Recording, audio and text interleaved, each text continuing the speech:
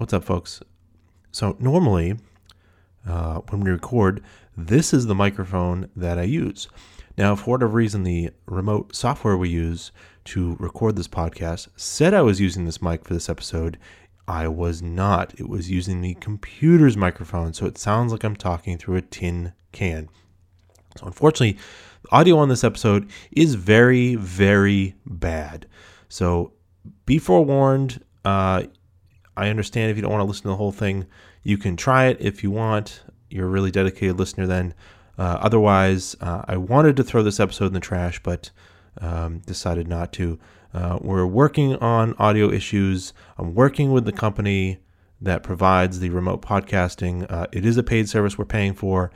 We do have these very nice mics, and for whatever reason, we're continuing to have audio issues. So thanks for still tuning in, and we're working on it. All right, have a great day. Welcome to episode 176 of Auto Off Topic. What's up, Brad? How are you?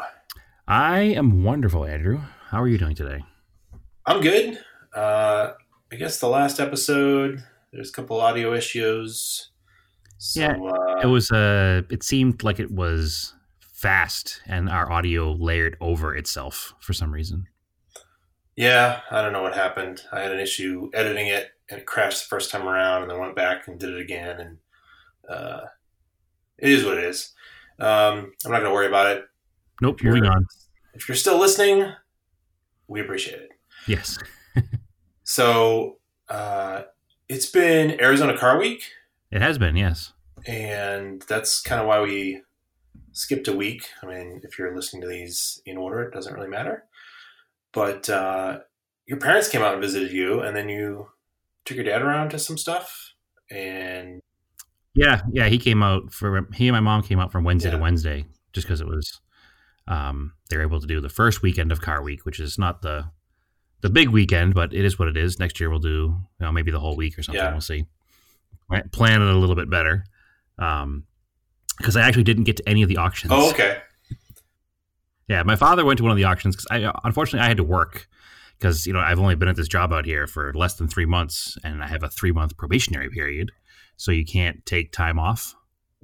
So I couldn't take time off to go to the auctions, and when we planned the trip, I didn't have the job yet. So, but unfortunately, life is life, and you need to work and make money, and I had to make some changes. So my father was able to go to Barrett-Jackson while he was here. But I did not. But we did other car stuff, though. Yeah, what was the other stuff? Did you do the usual, did you go to like the pavilion? I did a very similar trip to the stuff that I did with you when you came out here the first time. It's kind of like one of those first time a car guy comes to Phoenix, this is what we do. So we did the Penske Museum that you and I went to, which was very similar, obviously. The big difference was they had Mario Andretti's 1979 Camaro IROC race car. So the IROC car that is the reason that Chevy made the Camaro the IROC in the 80s. So they had his 1979 bright orange Mario Andretti car. That was really neat, and it cemented a little bit further my love for second-gen Camaros that look like road race cars. Right. So most of the time you see them as race cars, they're either drag cars or they're like dirt track circle cars in New Hampshire. Yeah, exactly. So it was neat to see one that was a proper setup race car. So they're really European looking when they're done up that way because they're so low and wide. They kind of have a decent. They don't look like an American car set up that way at all. So that was really neat to see. Other than that, it was mostly the same cars that were in there when we were there. The cool thing is that my dad was super excited because they had the 1984 Indy 500 winner car on display. I think it was Rick Mears. I'll have to look up to be sure what race car winner it was. No, he said that because I talked to him. Because I helped you out and I picked them up at the airport, your parents. So, he said it was Rick Mears. Yep. Okay. So he was actually at the Indy 500 in 1984, and he watched the car win the race. So to be able to be like 3 feet from it now, all these years later after he watched it win the race was pretty exciting for him. So that was pretty neat. So we did that. We also did the same vintage American junkyard that you and I went to, the Desert Valley Auto Parts out in Deer Valley, Arizona. That was actually interesting this time because they're actually moving the junkyard. Yeah. So it was pretty active when we were there, even on a Saturday. They're moving stacks of cars. Unfortunately, a lot of them are going to get crushed. But they're only crushing the ones that are pretty far cut up already. Right. So because they're moving, they're taking the opportunity to like dig some stuff out that's been sitting forever that probably won't ever have parts taken off of it. And they're, getting rid of it as scrap metal because at the end of the day, unfortunately, all of the stuff needs to eventually be recycled into something new, right? Right, and if nobody's going to use it, that's right. It's been there in the junkyard for 25 years. Like the parts on the car that are left are either pretty well damaged or it's been so long since anybody's taken anything off of it, it doesn't really matter anymore. Which it hurts a little bit still as a car guy, but it's an unfortunate reality. It just you have to do what you have to do. So, but I guess they have 3 locations, and they're moving them to be in 2 locations. And they're going to wind up expanding to be 2 bigger locations. But in the meantime, they're shutting down that location. So the area where it's at is growing a bit. There's a bunch of new construction, like warehouses and stuff out there. So I'm sure somebody made them an offer they couldn't refuse for that land. Exactly. So they're moving to a slightly more desolate area. Where are the other 2 places? They're in the area out here. One's in Mesa, and one is I forget what city exactly it's in, but they're not far from here. They're within an hour's drive. So there's definitely more places to go exploring. That's for sure. Oh, cool! All right. Yep. And that's only one of the many companies here in town too. It's not like there's only that one company that has a vintage tin scrapyard here. So there's lots around at the moment. So. No complaints there. Just it was neat to see them moving stuff around and digging out stuff that probably hadn't been seen in 20 years that was buried under 3 Dodge Darts, Right. So that was kind of neat. And then in the Phoenix tour of automotive things, I took them to the all exclusively Hot Wheels store. Yep. Is that something that every gearhead who's into Hot Wheels has to go to? I realized I crossed a marker now when I went in there. Oh, they knew you? Because I've been there enough that they know me now, yes. So there's that. And then we went to the Pavilions car show that I took you to that Saturday night. So, it's just a traditional cruise-in style car show out here, and it goes all day. As we talked about it before, that stuff rotates in and out during the day, and it goes from like noon to 9 o'clock at night. So I mistakenly thought that the weekend before official car week start was the big Pavilions car show, but apparently it was the Saturday after car week. So yesterday was the huge Pavilions show. It was still probably pretty big. It was still very big. Yeah, no question. I mean, it's big every week. But the one that happens at the end of car week, people will bring their car there on Friday night and leave it for the night. To get a parking spot. So that's how big it gets that week. But unfortunately, we did not go to that one because they had to fly out on Wednesday. So while he was here, he also got to check out the Phoenix Art Museum has the Legends of Speed event right now, which is all historic race cars from the 20s until the 50s, pretty much. Into the 60s, actually, because it has a GT40 in there. Like the Le Mans winning 67 GT40 is in there. As well as the class winner Le Mans Cobra Daytona Coupe, Tazio Nuvolari race cars, and we'll talk about this more next time when I get to go see it. We're planning on going to go see that either tonight or later this week. So. And speaking of that GT40, so Ford vs Ferrari is up for an Oscar, which is interesting. Best picture. Really? I don't think. I don't think it does either, but that's interesting that they nominated it. I was surprised. Yeah. It's probably the first car movie to be nominated ever. Yeah. And then you had a live video the other day. Where did you go to? The zip tie drags for, was it Roadkill? Yeah. Do you want to skip right to that? Yeah, sure. Yeah. So that was yesterday. Yeah. Yesterday was the zip tie drags, which is your least favorite YouTube channel, Roadkill. They do. Basically, it's a run what you brung drag strip event. See, this sounds fun.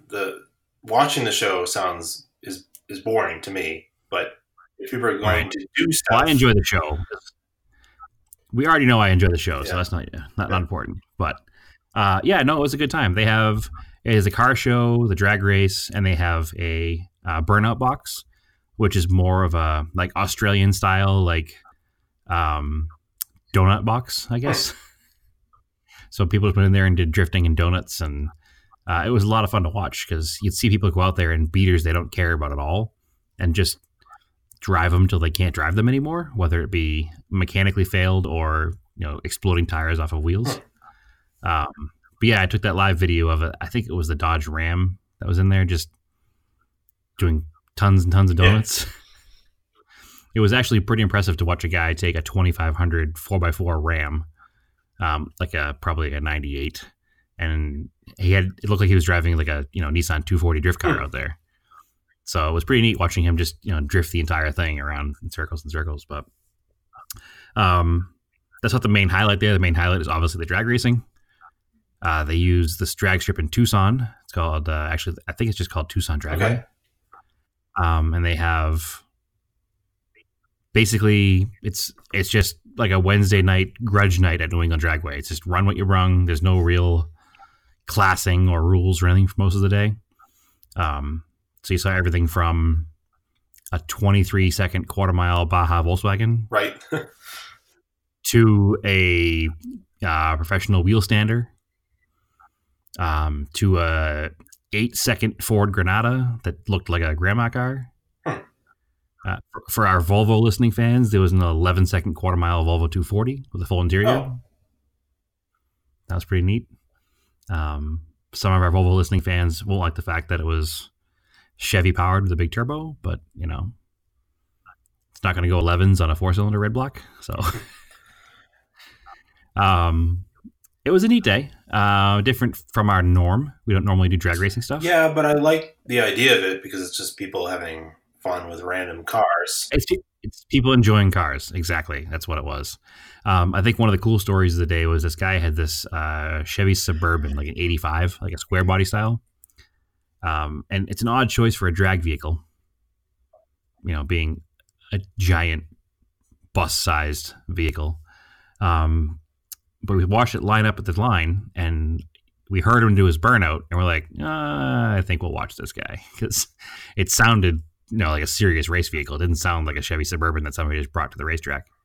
And he lined up, staged, lights went yellow, yellow, yellow, green, launched it, and he did rev limiter immediately. That's all it was. So I was like, that's not good. And the rear diff just exploded in like a million pieces. All over the track, just exploded in a million pieces. Got the truck off the track. A little cleanup time. It wasn't too bad because he broke at the line, so it didn't like oil down the whole entire track. And he managed to swap out the diff center section in the parking lot in a couple hours. He was all done. And then they had to put a call out to find somebody who had a whatever part number U-joint to fix the thing. So it was neat to see these people working together, putting these things back together. So we're watching him put this Suburban back together. And it turns out that it's not really a Suburban anymore.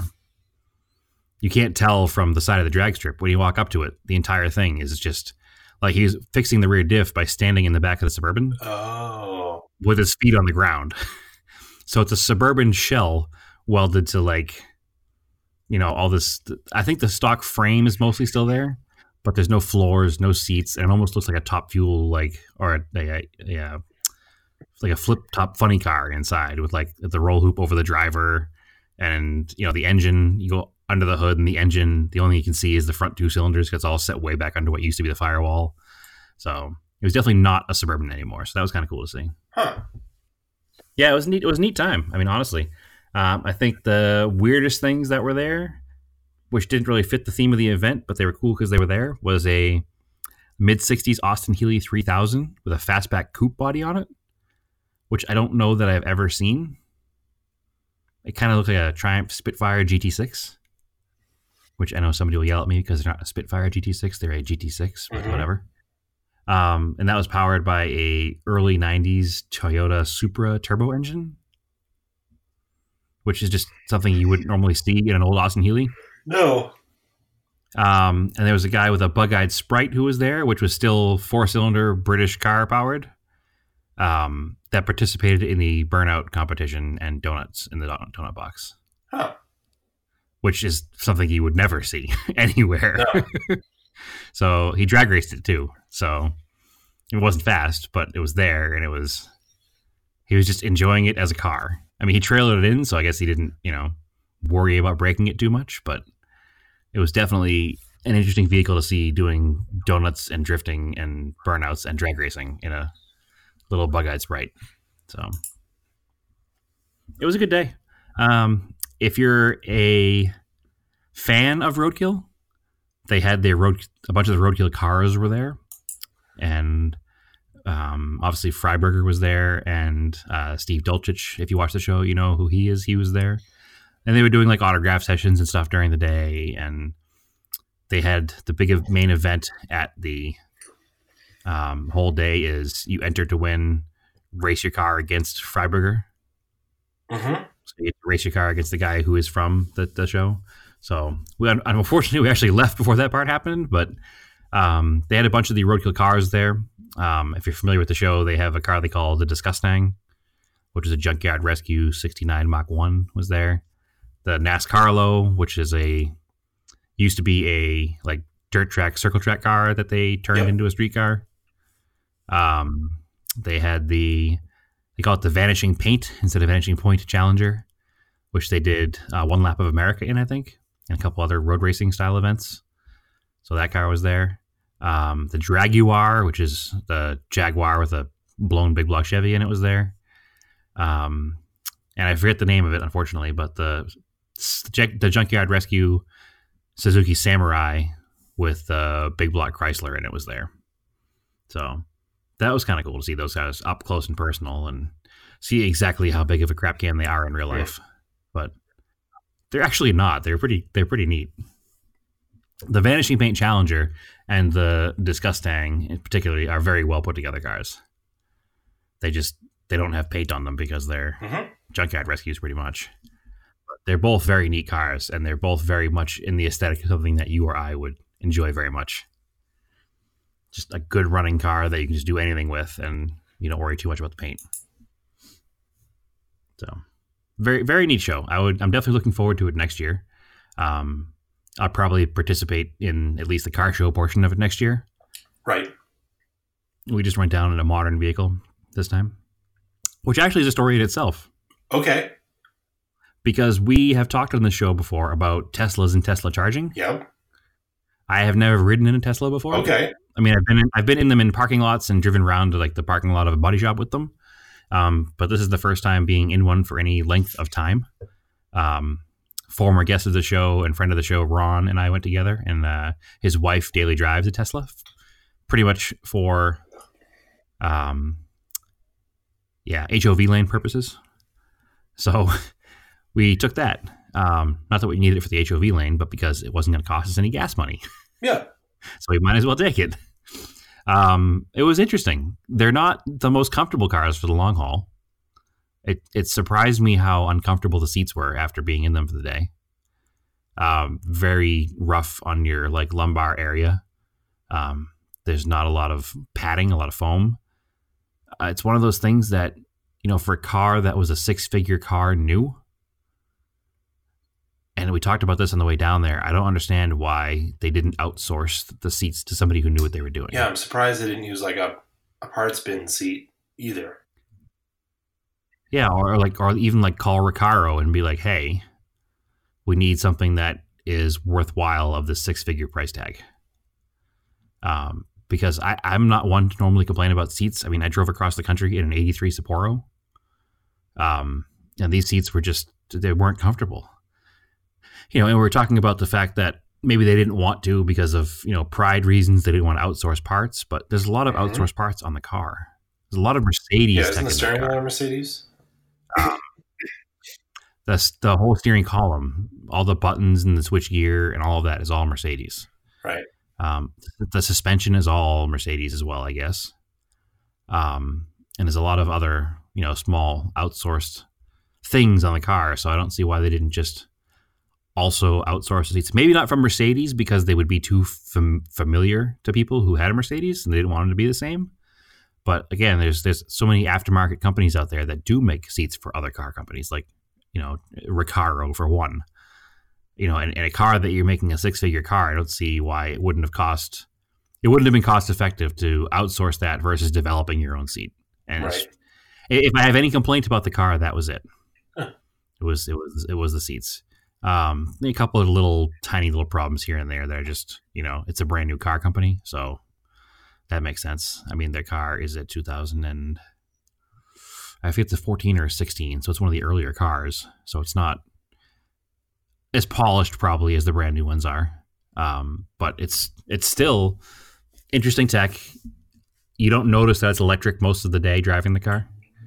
The one time you do notice it is when you come off the throttle, because it brakes so aggressively the taillights come on to do regen. You basically don't need to touch the brake pedal unless you're planning on coming to a stop or an emergency situation only. So that was odd because as a passenger, you feel yourself every time the driver comes off the throttle, the car applies the brakes. So it's almost like you feel like you're riding in a car with a timid driver, the kind of person that's like gas brake, gas brake, gas brake, because the car is actually doing that, not the driver. So, I mean, if the driver pays extra attention, they can maybe keep a little bit of pedal pressure and stop it from doing it. But it's definitely not something that somebody who drives a regular gas car every day is going to be like ingrained in their brain to do that. Does it feel like if you rev out a car in first gear and then let off the gas, like... That's exactly how Ron described it on the way back. He's like, it's like we're driving in second gear or third gear all the time. Yeah. So it aggressively slows the car down. So that was interesting and something that obviously you'd have to get used to if you drove the car every day. So we left the racetrack, just to fast forward a little bit, and there was a Tesla supercharger station not too far from the racetrack. So the plan was to hit that on the way out for the drive home. And we had another stop. We were stopping at another friend's house to pick up actually center caps for my Eclipse. Big shout out to our friend, Mr. Castro down here in Arizona. I think you'd find him at Sigma Gallant. At Sigma Gallant is his Instagram name, I think. I think that sounds right. Anyway, we stopped by his place to grab the center caps. So we stopped at the Tesla supercharger station. And it's at a big, I don't know if it was a Valero or a Circle K or whatever. And said, all right, we'll plug the car in. We'll go inside. We'll grab some refreshments. Maybe grab a sandwich because it's after lunchtime now. And figure out, how long it takes to charge. So we went in. It was like a Subway sandwich shop. Nothing spectacular. Grabbed our crappy Subway subs. Ate them. Went outside. And it was only at like 35%. So we're not quite sure what's going on with these Tesla superchargers at this station. Because it probably sat there for 35, 40 minutes and didn't charge very far. Oh, that's not good. Right. So the range was, I think, 140 miles. And we're looking at all the things, and we were about 100 miles from home with that second destination as well. So we're like, all right, well, there's 140 miles of range. We have to go 100 miles. Shouldn't be a problem. Everything seems all fine. We go get the hubcaps. Move on, driving home, the highway gets shut down. Uh-oh. It's a massive, unfortunately, deadly car accident, like 10 miles up from where we are. And the highway is legitimately shut down, like closed for, investigational purposes. I don't know how familiar most people are with Arizona, but the road between Tucson and Phoenix is pretty sparse. There's nothing there. I-10 is the road that you take, and that is the one that got shut down. And there are a couple of charging stations along the way there. So we wound up sitting in traffic forever and going about 30 miles out of our way to get back to a road that was moving. So now we had 140 miles of range to go 100 miles, and we've gone 30 miles out of the way, plus sitting in traffic for an hour and a half. So now I'm looking at the screens and it's like distance to home, 90 miles, charge left, 100 miles. I'm like, oh boy. And the map screen pops up. Please drive under 50 miles an hour to make it to your destination. And I'm like, oh boy. And now because we're not on the main I-10 drag, we're on originally a access road and then some city streets and then Route 79 the rest of the way. There are no charging stations. So in my brain, I'm completely panicked because we're going to be stuck out in the middle of nowhere in the middle of the night in this car with no juice. Ron is continuously telling me that it's going to be okay and everything's going to be fine, that the car is conservative and there's not an issue. Kind of like when your light comes on, you still get another 30 or 40 miles in a gas car. So it didn't help me at all. I mean, I know he knows the car, but I don't know the car. So I experienced range anxiety in my first ride in a Tesla with some pretty serious results here. Short version of the long story, we made it back. I think we had about 12% juice left when we got back to the house. Weird. Or no, not 12%, 12 miles, excuse me. So we're pulling down his street. He's like, oh, look, 12 miles. Let's go for a drive. So we did make it home. But unfortunately, the whole plan was to go to Zip Tie Drags for the day and then leave that area around 5 and be back up here around 7 to go to the Pavilions Car Show, which is the biggest one of the year. Right. But with this accident, we wound up not getting back here until 9. And then, we're a good 30 minutes away from where the show is, and the show ends at 9. So we missed out on the biggest pavilion show of the year because, unfortunately, somebody had a bad accident where they passed away on the highway yesterday in the middle of the day on a straight road, which is per the norm out here. Mm-hmm. So that, unfortunately, is the end of Arizona Car Week for me, with crushing disappointment not getting to the last show. But we had a lot of car stuff this week, and there's been a bunch of cars driving around town that you wouldn't normally see. Mm-hmm. There was this beautiful 37 Buick driving around town, towing a 15-foot Airstream behind it. That's cool. It's just like, what a combination. Mm-hmm. Bunches of 60s pickup trucks, 70s pickup trucks, just lots of cool stuff, just cruising around town. Sweet. So it's been a good week. Yeah, it's been a good week. I feel like I'm forgetting something else I went to. I don't know. I don't know either.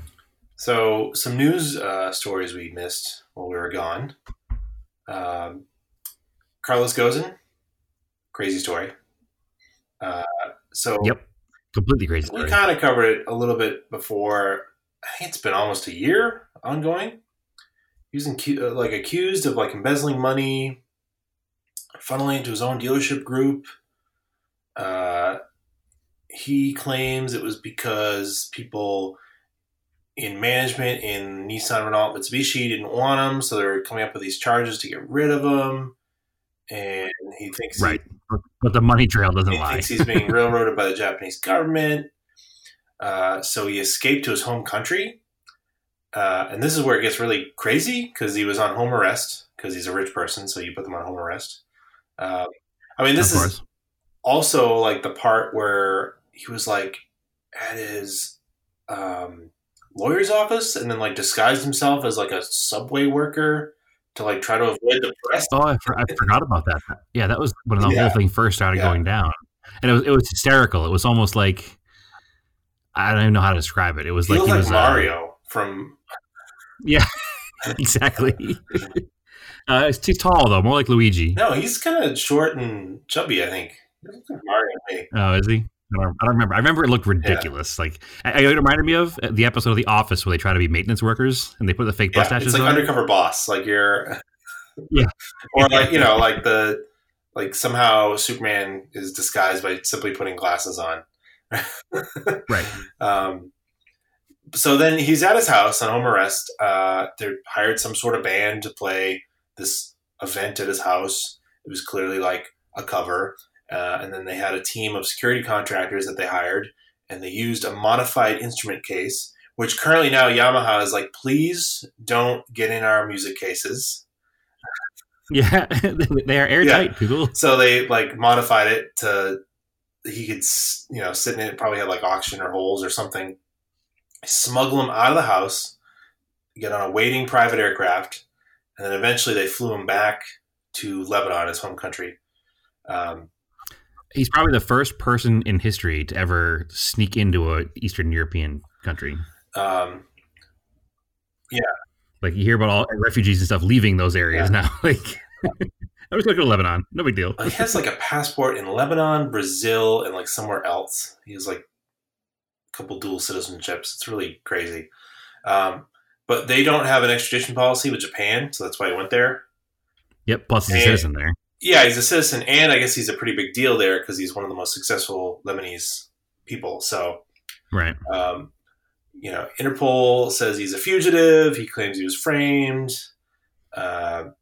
Japan apparently has a 99% conviction rate, so that's why he felt he couldn't get a fair trial. Right. But it's mostly like it seems like the plot of a movie, and that's why it's so weird and crazy and worth mentioning. It's completely insane. Yeah. And the story is still ongoing at this point because there's no... He keeps saying he's going to release a statement explaining everything that's going on, but he hasn't done it yet, I don't think. I think he did, and it was kind of wild, and I didn't watch it, but I heard it was like kind of raving. But I love the jokes that, his only crime is the cross cab and the letting the 370Z go for so long and Nissan's CVTs. Whatever. It's just good he's not in charge of Mitsubishi anymore, so... Yeah. Who knows? I mean, it's like a really, really bizarre thing. But yep, for sure. Some other crazy stuff. So it's a big auction week. So not only in Arizona, but also in Florida. Yeah, Florida too. Big news that the Bullet car was going to go up for auction. Yep. Everybody was reporting on it. It had like some ridiculous number. I think estimates were $4 million or something. Yeah, 3 to 4 million was the auction estimate. Yeah. Which is, it sounds funny when you say 3 to 4. Like that's not a big range, but you think that's 3 to 4 million is a big range. Yeah, exactly. Yeah. It ended up zero to 1 million is what we're familiar with, and way closer to 0. Yeah. So it ended up selling for $3.4 million. Yeah, right. For a ratty old Mustang. Yeah. Although it's a significant car, there's no question. It is, and it is a drivable car. Like it has some patina to it. It would be like a car that they would mistakenly grab on roadkill because it was in somebody's garage. Yeah, exactly. And throw an LS in it or something. But this was purely for eyeballs because, this is the highest price anyone has ever paid for a Mustang, but it's a very specific Mustang. Like it will not dictate the Mustang market. Like it's not just because this 168 Mustang sold for $3.4 million doesn't make all other Mustangs worth more money. No, not at all. Mustangs are already worth more than they should be anyway, based on how many there are, compared to other muscle car era cars that are out there. Yeah, well, they're popular, so they're very popular, which is why they're worth what they're worth. But yeah, this doesn't change anything. It's kind of a ho-hum model too. It wasn't anything particularly special. It's not like a Shelby or something. Well, I mean, it's a factory V8 stick fastback, so it's definitely worth more than a notchback car or a 6-cylinder car or an automatic car. Like it's definitely a desirable. It's a desirable Mustang. Yeah, it's not a Shelby. It's not a race car, but it's definitely the most desirable of the standard. Yeah, Mustangs. And that's what I'm saying though. If it was separate from the movie, it was never in the movie, it would not be worth nearly as much as like a GT350 or something. No, it'd be a $30,000 car. But that's what I mean. A car in that condition, as a Mustang, as a fastback, as a V8, as a stick, is a $30,000. Really, car. even with that much? Whereas I would say so, maybe 25 to 30. I guess that makes sense. Where the notchback version of the same car is driving car is an $8,000 to $12,000 car. Wow, interesting.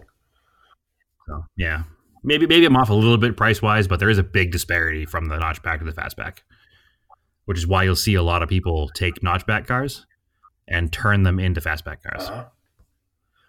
because you can find a junk, rotted floor, terrible, awful fastback car, and the roof is usually in good shape, and they'll graft it onto the notchback. Right. Cars. I know of a couple actually. The one that's in your area that has it's the same color as the Bullet car. Goes to all the cruise days and stuff. It's got like a modern 5-liter in it. That car started life as a notchback. Yep. And he did that whole swap at his garage. Yeah, it's a really nice car. As his first restoration project ever. So it can be done. Now, it's interesting. But they definitely work more. That movie was the 5th highest grossing movie in 1968. I'll have to watch it again because I don't remember it being very good, but apparently it was critically acclaimed. It's not a bad movie. You have to watch it with the eyes of somebody in that year, though. And what year did that movie come out? 68. Yeah. So you'd have to watch it with the eyes of a moviegoer in 68. Movies were just different then. Well, the pacing's all different. I like the pacing is much slower. The filming is much different. And one of the things that movie did for car movies is it cemented the car-to-car shot for the car chase. Like that's where that came from. The car-to-car. Well, yeah, it won an Academy Award for editing, basically for that scene. Right. Yep. I mean, I think the 7-Ups is a better movie in general and a better car chase. It came out like 70 or 71. Same producers. The problem with the 7-Up car chase is it isn't a 68 Charger and a 68 Mustang. It's more boring, early 70s Pontiac sedans, late 60s Pontiac sedans. It's not. It doesn't have the panache that a Mustang chasing a Charger or a Charger chasing a Mustang has. So that's why you don't hear about that one as much. Now, interestingly, The Love Bug came out the same year and grossed more money. Not the original Love Bug. The original Love Bug did. No, the original Love Bug was a black and white movie. Love Bug came out in 1968. Really? Yep. It's not a black and white movie. Okay. And then, so like, that was just an interesting aside because I don't think if the Love Bug went up for auction, it would get nearly that much money. Even though culturally, it's probably more in the pop culture, right? Yeah, they come out in 68. Yep. Why do I think it was a black and white movie? Definitely not. I haven't seen it since I was probably 8, so that's probably why. But I want to watch all those movies again. The original 4 of those. Yeah. There was Herbie. There was Love Bug. Then Herbie Rides Again, and Herbie Goes to Monte Carlo, and Herbie Goes Bananas. So the funny thing about those movies is I wasn't that interested in the Beetle. Like the bad guys' Ferraris were way cooler. Way cooler. No, the main car in the first movie wasn't a Ferrari. It was a Apollo GT. Oh, okay. Well, whatever. I thought it was a Ferrari when I was a kid. It was yellow, right? The yellow one? I thought it was... Yeah. You know what? Wait, why did I think the movie was black and white, yet I knew the Apollo GT was yellow? Yeah. Oh, I thought it was a GTO. That's a weird movie. No, it was the Thorndike Special, I think was the name of it. And it was a 1965 or 6 Apollo GT. Which is a weird little British, small maker, race car maker. So, because back then in Great Britain, there were tons of sports car makers that would make, 5 or 6 cars and go racing with them. And that's what one of those was. That car still exists, actually. Yeah. So, yeah, the Apollo GT, not a Ferrari. Anyway, yes, I think there might have been a Ferrari in one of the later movies, but in the original movie, and there are definitely Ferraris in the racing scenes. But the main character, Mr. Thorndike, the Thorndike Special was an Apollo GT. Yep. So, anyway. But yeah, I think you're correct. I don't think that car would be $3.4 million. And I think a lot of that has to do with the culture surrounding special Mustangs and special muscle cars in general. A Hemi Cuda convertible is what, $11 million car now? $10 million car now? But 1956 Volkswagen Hebenmuller convertible, which they made less of, and Beetles are also as iconic, wouldn't sell for anywhere near that because it doesn't have the same... I don't know if it's a macho thing with a muscle car or what, but I'm not sure why some muscle cars are worth what they're worth because they shouldn't be. So the price is coming from the muscle car market and the appeal of the Mustang, 2, the cultural significance of it being in this movie, and then I feel like something happened in the last 20 years where McQueen's Legend kind of seemed to grow more. And it definitely then did. Ford capitalized it with the Bullitt car. I think the first one was like it was a new Edge Mustang in like 07? 90. No, they made like a 99 or 2000. That's what I meant, the new Edge. Yeah, before the retro car. Yeah. And then it looked really cool in the first retro restyle of the car. And then they just keep doing it because it makes money. So, but as far as movie tie-ins, that's really the only one that makes sense because we talked about that before. Like, that makes a lot more sense than like a Star Wars car or the stupid Iron Man car. Like, well, we talked about movie tie-in cars before too. Like the Bumblebee Camaro makes a little bit of sense. Like I personally hate it with a passion, but that doesn't mean it doesn't make sense because the car was a Camaro in the movie, so it made sense. The whole purpose of the Bumblebee being a Camaro in the Transformers movie was for marketing, because traditionally Bumblebee was a Volkswagen Beetle. Now, I do think that this is the most the Bullitt car will ever be worth. I don't think that if it goes up for auction in 10 or 15 years would ever reach this amount. I just think the demand just won't be there anymore. Like it'll just fall off very sharply. The only way I think it'll be worth as much is if inflation goes up with it, because I don't see the generation of people that would pay this much money for this car is eventually going to, just like every generation, is going to dwindle. And they're going to have less people that are interested. That's just the only way about it. I don't see it going anywhere near this ever again. Muscle cars in general are the next cars to take the dive. 50s cars and early 60s cars have already, because the people who are buying them are passing away. Yeah. Not to be morbid, but that's how life works. So I think that you're 100% right. I don't think it's ever going to sell for $3.4 million again. I think that there's a lot of fanfare surrounding this because it's the first time it's ever gone for sale. There's a great story about how the car was hidden by the same family for years, and they kept it and didn't really think much of it. And then now all of a sudden it's like, oh my God, we found it. What are we going to do with it? Well, we're going to make this whole thing about it. And I don't think that you'll ever see, as in purely a value investment, I don't think it was a wise move. No. Unless there's some tax laws, or if they can put it on display and make money that way somehow with tax laws that I just am not in the right tax bracket to understand how those tax laws work. Yeah. Maybe that will work for the owner of the car, but I'd rather have a clone at that point. Exactly. Because, do you think the Back to the Future, the A car, which is in the Peterson, if it went up for auction, would it even sell for $1 million? No. I bet it'd be in the multiple hundreds of thousands, but I don't think it would go in the millions. Yeah. And that was the highest, because at the end of the day, it's a DeLorean. Yeah. And that was the highest grossing movie of 1985. Yeah. And I think that has. Yeah, I don't think it would. That movie is way more culturally significant. Like, way more people know that movie than Bullitt. Mm-hmm. So. Yeah, no question. Just kind of interesting stuff. It's interesting, and like we've said it 1,000 times in personal conversation and when whatever, it doesn't mean anything to the market for anything else. No. Like, there's no other reason for this. It's just advertising for them. Yeah, there's no reason to talk about it other than it happened. Yeah. Like, it doesn't mean anything moving forward. So other interesting auction stuff in Japan, a Datsun Z car, but it was a 432R, which is super rare, like a special. They had the twin cam head, like super rare. It was the same motor that was in the Skyline GTR, the KPG CT10 or whatever, KPG CT10. And they estimate there's only 30 or 50 of these cars built. Correct. It sold for $800,000, which that's a lot of money for a Z car. Oh yeah, for sure. Granted, it's the rarest of the rare, but what does that make a regular 240Z that's super clean worth? I don't think it touches the value of that car either. I think it's the same kind of thing where it doesn't affect the bottom end of the market. They say a rising tide, raises all ships or whatever. But you can't compare a car they made $150,000 of to a car they made 40 of. It just doesn't.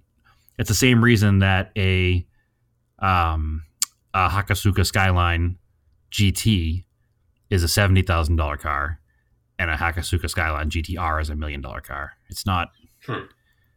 The Z car is way more common than the Hakosuka. Right. It might not have been in period. They probably made more Skyline sedans and coupes, but they were only sold. They weren't sold in this country, and they weren't preserved because they were just daily driven sedans. Whereas early Z cars are pretty well preserved. There's a lot of them left because people bought them as second cars. They bought them to use them on nice days or weekends or sports car racing stuff, or they're more preserved. And I think there's too many of them for this to affect that market either. I mean, that market's already gone way up. A clean 240, like early 240, you're already spending over $20,000 now. So you can buy running, driving cars for less than 10, but for a nice, really nice restored, they're 20 grand plus. And some of them are 50 grand plus, depending on how well they're restored. But I don't think it's going to do much to it. Okay. Personally, I mean, I could be wrong. I'm not the expert by any means, but. Well, yeah, then that comes if it's just I bet that Datsun, does it give an $800,000 driving experience? Probably not. No, but is it going to be driven? Yeah. I remember when those were selling for $80K, and it was probably worth it for you to have that rare car if that's what you want. Yeah, for sure. And then, this might be the car we saw in person. No, because this one was sold in Japan. Yeah, I'm reading an article about it right now. This car sold at Amelia Island and here first and spent some time on the East Coast in the U.S. before being shipped back to Japan. That'd be interesting because that car was super clean. Yeah, I'm wondering. Yeah, it was definitely the same color. I think they only came in that color for that model. I've never seen one not in that color. So, but out in Arizona, the Dodge Viper, serial number 001, that was owned by Lee Iacocca, he took right off the assembly line, so it only had like 6,500 miles on it. That sold for $285,000. Yeah, that seems about right. Yeah, well, especially because it's the first one. Yep, owned by a significant car person. And there's a Shelby connection there, and the Shelby connection is high right now. The Shelby name is high right now. Yeah, so I think that's something that that doesn't seem like that crazy of a price for it. It did exceed estimates, but if you want serial number 1 Dodge Viper, also with the provenance of being owned by Lee Iacocca, and you're collecting stuff, I guess that makes sense for you. Yeah, I think that's a good buy because I think that the regular Vipers right now are at the bottom of the depreciation curve still. Yeah. Because they're like a 66 Cobra in 1981 right now. Yeah. You know what I mean? They're sitting down there. They were 70 grandish brand new. Mm-hmm. You can buy one now for less than 40. I think that they're not going to get any cheaper than that, and they're going to start going back up. And I think before we know it, they're going to be 150 grand for one of those. It'd be a pretty cool car to have in the collection. Yep. Because it's and that's something you can get in and drive because it's all Partsman Dodge stuff. Yeah, and it's just kind of like a weird car. It's cool enough that you can drive it to. People are okay with it going to a cruise night. You can just drive it anywhere. Like it's totally acceptable everywhere. Like. Yep. And it's got a lot of presence. Yeah. The car really shows itself as something that's very. It's not something that just slips past. Like you notice a Viper whether you're a car person or not. So yeah, I think that a mid '90s Viper in 2019 is probably a good buy to use, enjoy, and still be an investment. Now they're not as the phrase is, park your money. Yeah, they're not as cheap as a C4, but they are way less common, and that's why they're going to go up in value. I mean, look at the C3 Corvette compared to the C4. They made just as many of them. Mm-hmm. And, a mid-year C3 Corvette is still, worthless, essentially, compared to other cars of the same time period. So another vehicle that sold here at auction this week, there were 2 of them. Yeah. Very low-mile 3rd-gen Supras. Really? Now, I'm not sure if this is a case... I'm not sure if this is a case of people who are just involved in the auction world hearing the name Supra and seeing the low miles and pushing the number up. I should have pulled the auction results up already on them here, unfortunately, but they were both in a stupid number. I'll pull it up real quick here. They were both like, one was like a 190 mile car and one was like a couple 100-mile car. Oh, museum pieces. But they're third gen Supras, which historically are worth nothing. Yeah, but why did someone save one? I mean, they had some idea that someday, and they waited 40 years to put it up for auction. Yeah, I don't. I apologize. I'm trying to pull it up right now, which is obviously not good on-air talk. I should have pulled it up ahead of time. There was a big article about it already.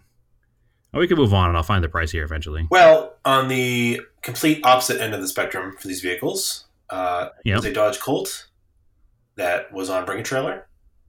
Mm-hmm. What year was that Colt? Was it 71? 71. So early? Technically first year. First year in the U.S., but early car, right? Yep. Very good looking car in that style, because I think it had a Lando top or vinyl top. It had a vinyl top at some point. Somebody took it off and painted where it was black. Oh, okay. So it currently doesn't have a vinyl top. It has all the moldings to put it back on again. The cool thing about the first gen Colts, or Gallants they were at that time, was that they were very American designed. Yeah. They had the same slits in front of the rear wheels like a 69 Camaro. They had the fastback styling like a sporty coupe here would. They had the quad headlights and the thin little bumpers, and they looked like little American cars. Right. So that particular car, there's a story behind it now. I was watching that car all week. Yeah. Because we have a plan at some point this year that we want to go up to the tip of the Pacific Northwest. You and Naomi do, not you and I. Correct, yeah. To buy something old and cruise it back down the coast. This sounds fun. Yeah. It'll be a great story and be great pictures, and it'll be another way to sneak another car into the collection, right? I'm into this. Yeah. Don't tell Naomi. Wait, she's sitting right behind me.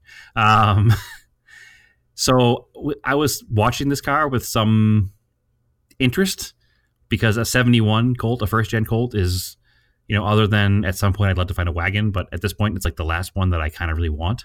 Yep. And to find one that was as sordid as this car was is not common. Normally you'll find them like I normally buy them, kind of dilapidated, and kind of get them back to running condition. You remember my 78 when I got it was awful.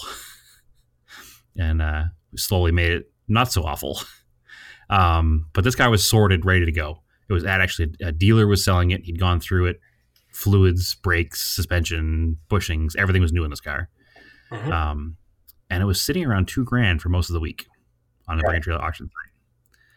And in my brain, I was moving money from left to right and figuring out where it could go. And then all of a sudden it was $8,000. Yeah, I said in our group chat, I was like, it's going to go 4 to 6. You thought it would go less. It went more. But there was no bid history between 2,300 and 8,000. Which is suspect. Then upon further digging, it seems that the person who put the highest bid on it had bid on like 16 cars that week. Oh. And been outbid on all of them. So the theory was, well, maybe he's just tired of being outbid and wants to buy a car. No. Turns out he was just on there playing games, which is not common on Bring a Trailer. No, it's not at all. Yeah, because there's a bit of a vetting process that he got past somehow. And the car is not sold. Oh, I did not know this. So as of yesterday, it's not official what's happening. There are a few parties who are interested in buying the car who were bidding on it. Mm-hmm. But I'm not sure if it's going to go back up for auction, because Bring a Trailer will list it again for free because of, the situation that happened. So he has the option to put it back up on Bring a Trailer. So I'm not sure if it's going to go back up on auction or if it's going to sell outside of the auction now. So I guess stay tuned to that one. Wild. So yeah, chances are pretty good it won't wind up in my collection, but it didn't sell for $8,000. So Your auction estimate of what'd you say, 5 to 6? 4 to 6, yeah. 4 to 6. I bet now after seeing the genuine interest the car had, and the only reason the bidding stalled is because it went from like 23 to $8,000 in a minute. I think you might be onto something at 4 to 6. Huh. So we'll see. I mean, the car is not perfect. You know, like I said, it had a vinyl top at one point. Somebody took it off and they painted it black where it was. It's got a little bit of rust bubbling at the bottom of the front fenders. It's got one bubble on the driver's side quarter panel behind the rear wheel, which is super common in those cars because the trunk seals fail. And there's a non-drained like pocket there that doesn't have any drains on it and no holes in the bottom of it. So if water and dirt does get in there, it lives there. Yeah. So it's very common for them to have a little rust hole right there, which isn't the end of the world. But, you know, bring a trailer buyers are very picky, I guess you could say. Yeah. So we'll see where it goes. I'm interested to find out what happens. I'm not going to email the guy an offer because that's not where I'm at right now. But I'll watch the auction again. It's a very rare opportunity to buy a sorted early Dodge Colt. That was they just don't exist. Yeah, that was interesting insight. I didn't know any of that extra stuff. I just thought it finished and it went on. Yeah, no, I've been losing sleep thinking about that car all week, so Okay. I'm not sure why. I just realized that if you Google Barrett Jackson Scottsdale 2020 and then Supra, all you get is auction results for 2020 Supras. Oh, yeah, because everything's worth money to I forgot they had new ones. Yeah, whatever. So. Project car updates. I got some folding mirrors for the Talon, Euro ones. Mm-hmm. Popped them on. They're obviously super easy to put on. I got way more room in my garage now to get by, which is nice. I did forget that the trim on the Talon is different on the door than an Eclipse. Because the Talon has like this black strip that kind of goes along the driver's door, where the Eclipse spoiler ends at the B pillar and goes to the back. And like the Talon kind of extends underneath the window. So it doesn't, like, there's a little bit of body paint showing, like where the trim is, but also my window rub strips, the rubber's failing on them. So I think with some careful black vinyl application, it will disguise the body paint and the ruined, are they rub strips on the window? Belt moldings? Belt moldings, you'll call them. Yeah. The external one on the outside, the aluminum one that's got black over it. Yep, because the rubber just falls off. So I think if I rub the rubber off and then carefully apply some black vinyl to a gloss black vinyl, it'll kind of blend into the gloss black spoiler and the mirrors. Yeah, that's a belt molding is the official term for that. Yeah. Just makes the car look a little different. Change it up for a little while. Keep the car fresh for me. Yeah, well, that's what you got to do with these things. You keep them forever, then you got to make little changes or else you get bored. Threw some winter tires on the Golf. I got. Excellent. I tried out Vredestein. Vredestein? I think that's how you pronounce it. Made in the Netherlands. I guess they make like small old car performance tires, which is kind of they do. That's how I heard about them. And then on Tire Rack they had a good price on these tires, so I was like, cool. So I grabbed those. And then it was funny. I was looking at the sidewall. It says Gregorio. How do you say that? I always get that one wrong, so I'm not going to embarrass myself by pronouncing it. Well, Gregorio? Yeah. Giugiaro designed. That's a little weird, but cool.